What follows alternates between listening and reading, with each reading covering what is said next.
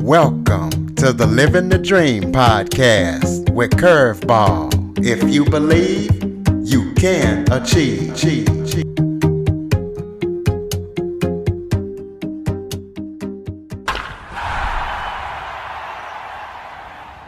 Hello and welcome to another episode of Living the Dream with Curveball.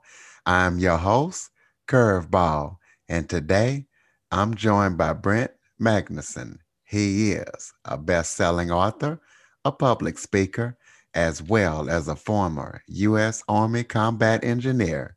Brent, thank you for joining me today. And thank you for having me, Curtis. It's a pleasure to be on. I appreciate the opportunity. Well, let's start off by telling the listeners a little bit about yourself, anything that you want to let us know. Sure. So I appreciate the intro. Besides that, I grew up just outside of Chicago in the suburbs and grew up playing soccer and wrestling. Got into martial arts at a young age. And after high school and realizing I wasn't going to be the next Cristiano Ronaldo or Lionel Messi, I always knew the military was going to be a plan B or a contingency plan. My dad and a lot of my uncles and grandfathers all served. So naturally, that was the path. Enlisted in the Army in 96. And as they say, the rest is history. Got to serve with a lot of amazing people and to deploy to some interesting places. And after the Army, I spent a little time doing some more of that work in the civilian sector, and then eventually became entrepreneurial. And we dropped this book, Roger Up, a couple months back in June.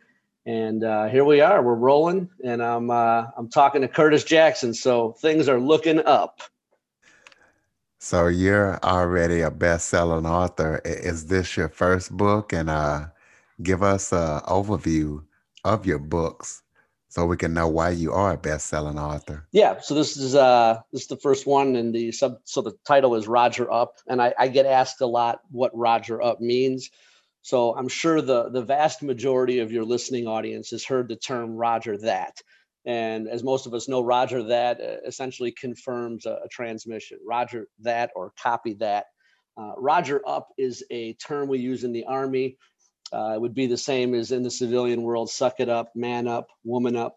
And essentially when things are going really bad, you're physically smoked, mentally smoked, you don't think you have any left. When in all actuality, you have at least 20 to 30% more fight, more drive left in you. And when you get to that breaking point and you're able to tap into that extra reserve of 20 to 30%, it's really a beautiful thing. And I try to lay out in the book how that process happens. And it's really a tale from my childhood up through the military, all the lessons learned, a lot of successes, plenty of failures, everything in between. And things are going well. Well, let's talk about some of your hobbies. What are some of the favorite things that you like to do in life when you're not busy? Favorite hobbies away from the book? That's an awesome question. I've done a lot of radio in support of the book and been doing a lot of podcasts, and no one's asked me that yet. Everyone's always asking about like the stuff that's in the bio or the big hot topics in the book. So I appreciate you asking. Well, I just recently 2 years ago got married for the first time, so I think my number one hobby is enjoying being a husband and enjoying being a stepdad. I have a 9-year-old stepdaughter, and she's absolutely awesome. She was driving me crazy about an hour ago, but that's what 9-year-olds are supposed to do, right? And so just enjoying kind of being the family guy. It's a new role. And in addition to that, I'm a big Brazilian jiu-jitsu guy. And prior to COVID-19, I was a guy that really enjoyed traveling. So hopefully next year we can get back to that. And I enjoy being outdoors as well. Speaking of that, the reason why I was asking you about your hobbies because there was two I was interested in: rocking and hot yoga. Explain that to us what that is. Yeah, rucking and hot yoga. So rucking is it's basically putting a backpack on and going for a long walk. In the Army, we have what's called rucksacks. So they're a little more tactical versions of backpacks. And the whole idea is that they're able to hold a lot of weight. So I'll put 20 or 30 or 40 pounds on my back and I'll go for a ruck. And, it's great for cardio. I'm not killing myself running at top speed. I'm just walking at a brisk pace and putting some weight on my back. And it's a great way for me, as someone who's had back issues and knee issues. The Army does a good job of beating you up. And but it's something I still enjoy. And I try to get out at least 5, maybe 6 days a week. In the morning, first thing, I'll go out and walk a couple miles in the woods close to me here. And that's fantastic. And then hot yoga is, hot yoga sucks. I mean, I'm sure you're going to talk to a lot of people that say they love it. I find it sucks more than I find that I enjoy it. I enjoy the afterwards and I enjoy the benefit, but hot yoga is basically you're in a room anywhere from 90 to 105 degrees. And there's certainly some benefits in hot yoga. It allows a deeper stretch, a more relaxed stretch when you have that heat. It's tremendous for metabolism, for weight loss. And it's just an all around, and it's tough. It's tough. I mean, I'm supposed to be this, kind of tougher Army guy, jujitsu guy. And I've gone into hot yoga and there's 70-year-old, older ladies in there. And, I'm sucking wind after 15 minutes and they're just laughing and smiling. And so it's challenging. And I like that about it. Plus afterwards, you feel like $1,000,000 and there's like I said, a tremendous amount of benefits to it. Absolutely. What is your favorite day of the week and why? Favorite day of the week is Monday. And it's funny because my my stepdaughter asked me that pretty much every Monday. Especially since I've been doing a lot of radio and podcasts, and people ask me about that. And it's true. I mean, don't get me wrong. I love, I try to love every day.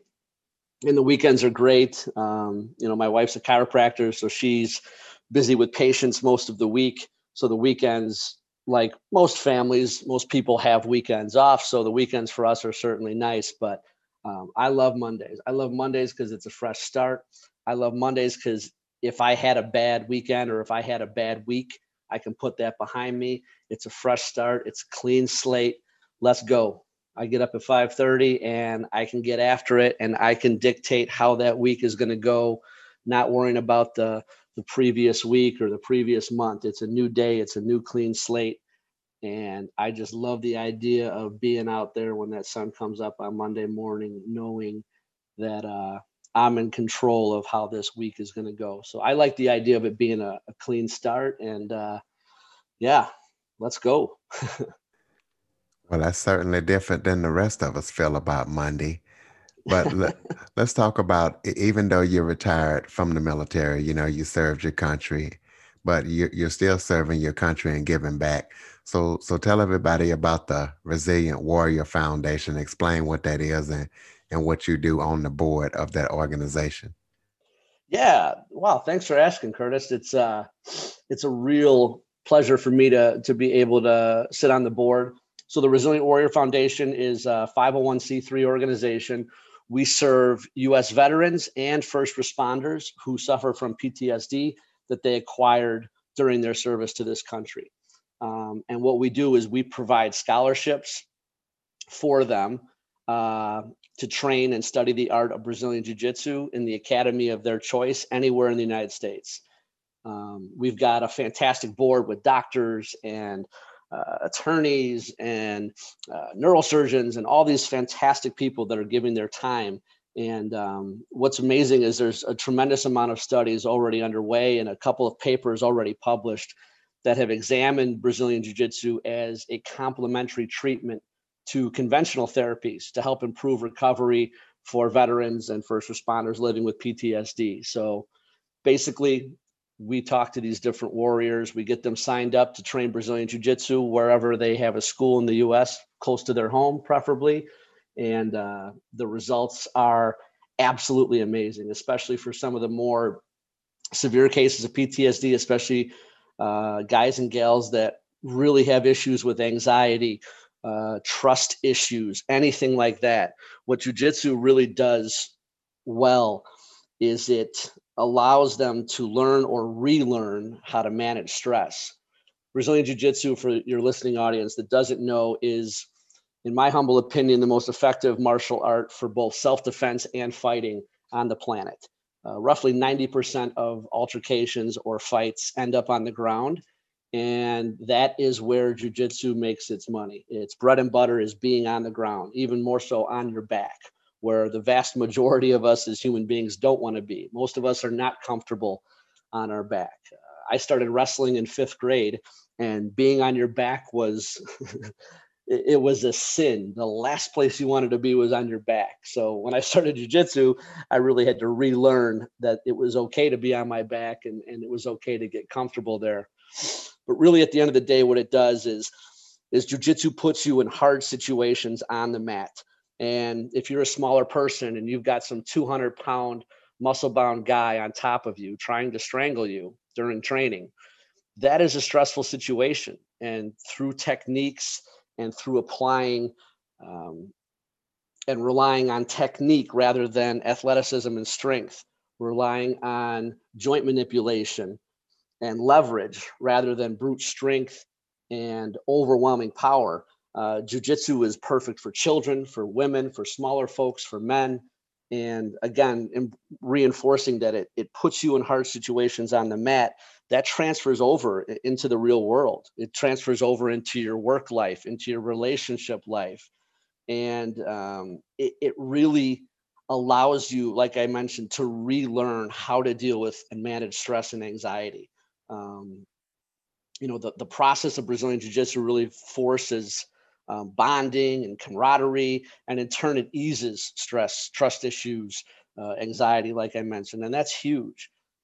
So every time you go there and you face those demons, whether it's anxiety or stress, you're rebuilding trust with yourself. You're relearning how to manage stress, which is one of the biggest things you learn in the military, especially for those of us that have deployed. And the benefits are just unbelievable. And I apologize for getting so long-winded, but it's something I'm so passionate about, and it's something that I've seen so many people benefit from. And I appreciate you asking about it. No problem. Have you won any championships in jiu-jitsu? You're a champion in life. What about in the world of jiu-jitsu? I have not. I have competed, but I have not won. Some of the competitions that I entered were some very big. I entered the World Championships, in the Brazilian Jiu-Jitsu World Championships for my age and my belt in 2009. I did not win. I entered Pan Ams in 2009 and 2010. Did not win. Won a few matches, but didn't make it to not even to the semifinals, because you've got people from all over the world coming in, and there's a very big difference between a guy that has a regular job and trains maybe twice, 3 times a week, and a guy the same age who is able to dedicate training twice a day, 6 or 7 days a week. That shows on the mat in competition. And it's certainly not an excuse, but there are certainly different levels, even at specific belt levels. There are black belts, and then there are world class, world champion black belts, and the same applies at the other belts. But I enjoy the competition. I did do one MMA fight in 2010. I was fortunate enough to come out on top of that.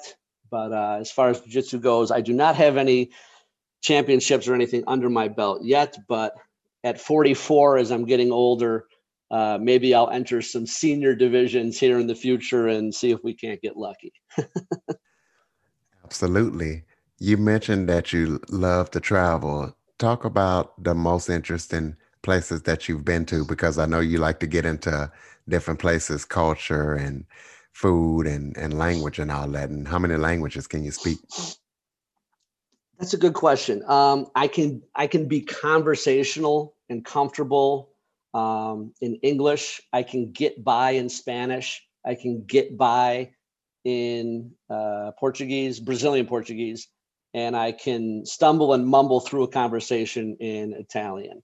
And my German's very rusty, but I could probably pick up quick. My mom spoke German, and when I got stationed in Germany with the Army, my first duty station was a small town called Vilseck, Germany. So that came through real quick. And for a while there, I was pretty fluent. I wasn't reading and writing necessarily, but I was pretty fluent conversationally.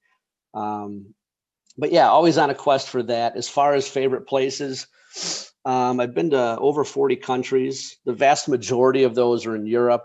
Again, I was stationed in southern Germany, so being there almost 3 years, I had, even with a couple of deployments, I had the opportunity to travel a lot. Um, Off the top of my head, I was asked recently if money was no option and I had a place to retire anywhere in the world, where would it be? I think my number one choice, considering the fact that we have no coronavirus, I would probably pick Italy or Spain. Italy is close to my heart. Barcelona's arguably my favorite city, but there's a few other places, because those are the big popular names. You always hear about Italy, you always hear about Spain. There are a few places that I have been. For example, some places in Croatia, some of the most beautiful country that I've ever seen. I really enjoyed Vienna, Austria. That was a hell of a fun time, and amazing people, good food, really good hot wine. um, and But yeah, for me, Italy and Spain are probably at the top. But ask me that in a year, because hopefully my wife was born in Vietnam. She came over here when she was 4. So we would really like to be able, hopefully in 2021, be able to get to Vietnam. And if time allows, because we're already 20 hours away via airplane, it'd be nice to hit up some more of Southeast Asia, or possibly even Australia and New Zealand. But yeah, that's the big one on the list, because I'm obsessed with Vietnamese food, and it's not too expensive to eat Vietnamese food in Vietnam. So I'm sure we're going to have a good time. Absolutely. Speaking of eating, you say that you're an accomplished cook. What does that mean? And are you doing any cooking shows, teaching people how to cook, or what is that all about? We're going to, with YouTube, we're going to do some. Again, I am not a classically trained. I didn't go to CIA, Culinary Institute of America, or Johnson and Wales, but I've spent time in kitchens, grew up with cooks, and there are some recipes in the book, both from my family and recipes I picked up along the way. The biggest one in there that we get asked about all the time is the meatball recipe. I am a meatball aficionado. I'm obsessed with meatballs. I've Every major city I've ever traveled, especially in the U.S. Um, Contrary to popular belief, spaghetti and meatballs is actually not a dish in Italy. If you go to Rome or Naples or Sorrento and order spaghetti and meatballs, they're going to look at you like you're nuts.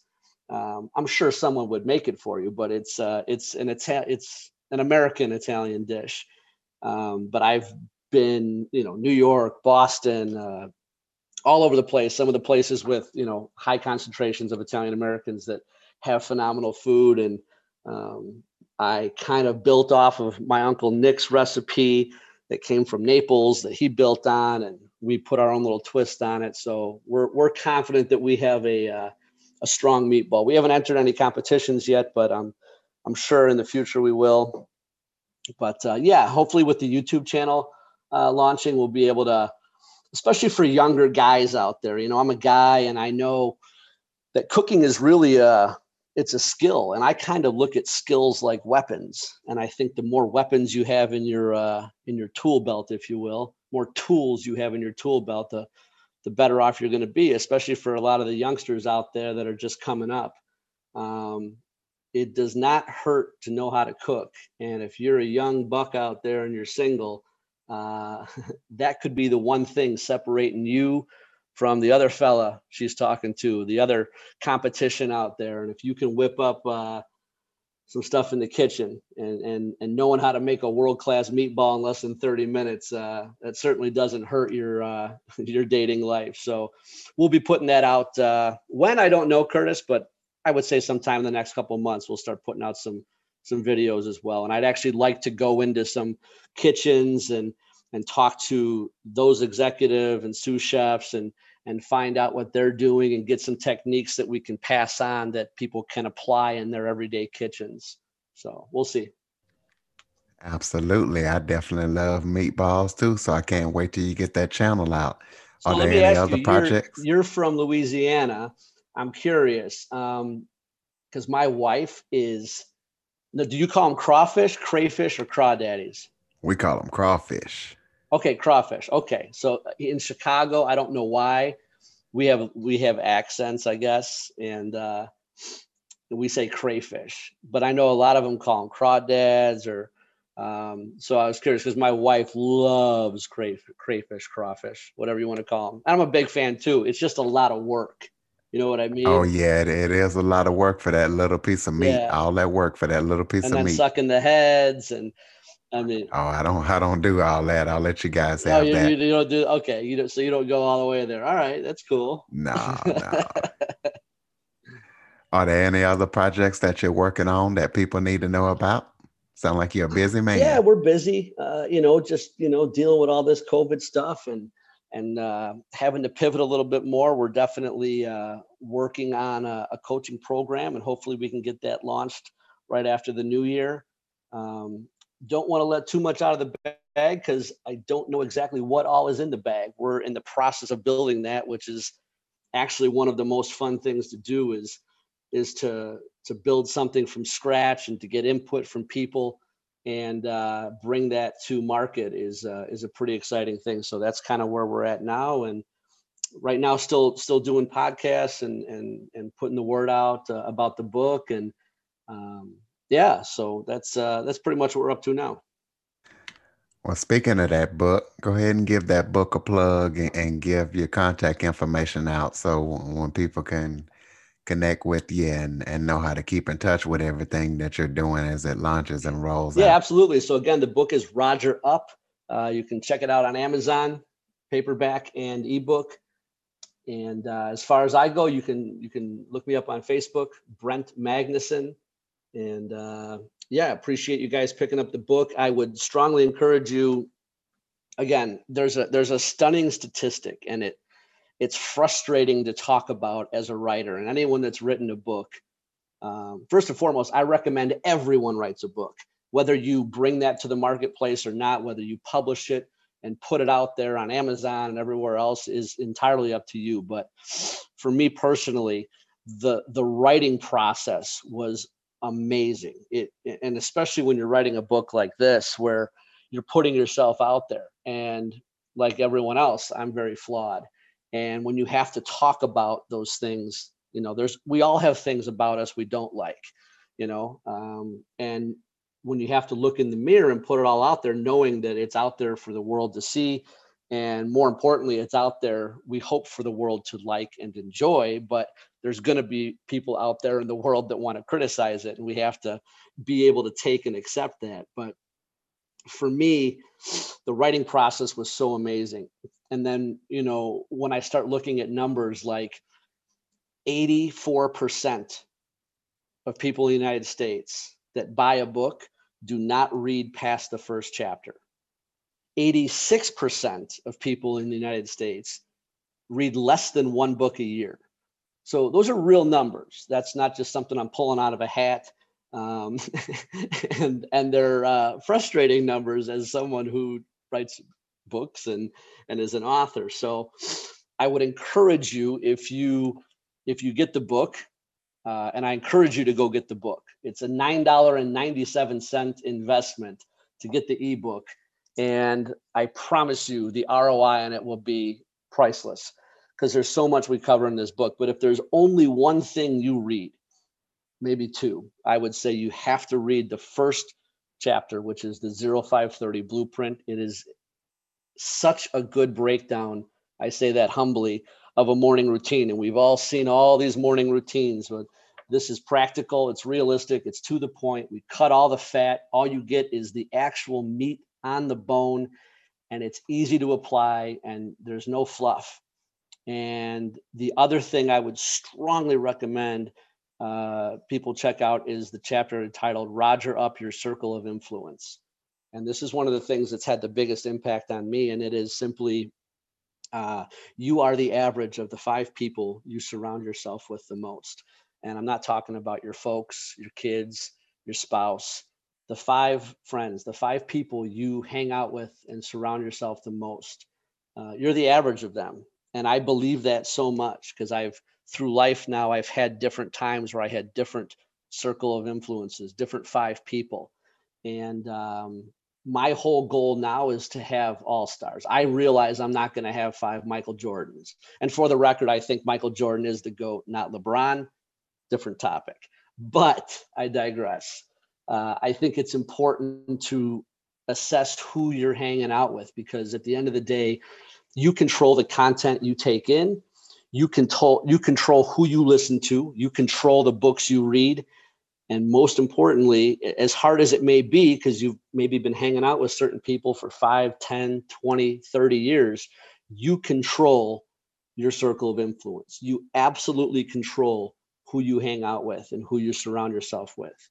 And at the end of the day, if all 5 of your friends are broke, there's a very good chance you're going to be number 6. If all 5 of your friends are negative Nancy's and constantly tearing everyone else and you down, the second you start getting some momentum, it's only a matter of time till you're that 6th crab in the bucket. And on the flip side of that coin, if you're hanging out with 5 people that are getting after it every day and chasing success and setting goals and being as positive as they can and wanting the most out of life, there's a very good chance in a short amount of time, you're going to be number 6. And those are the 2 things that I think if you do take from the book and you fall into that unfortunate percentage of folks that read less than 1 chapter out of a book, read those 2 things, shoot me an email at brentmagnuson@gmail.com and we'll talk. Is there anything else that I missed that you would like to talk about before we go? No, I appreciate the time, Curtis. It was great meeting you, and much continued success with your podcast. And yeah, again, I appreciate you having me on. Absolutely. I enjoyed it thoroughly. Ladies and gentlemen, Brent Magnuson. For more information on the Living the Dream podcast, visit www.djcurveball.com. Until next time, stay focused on living the dream.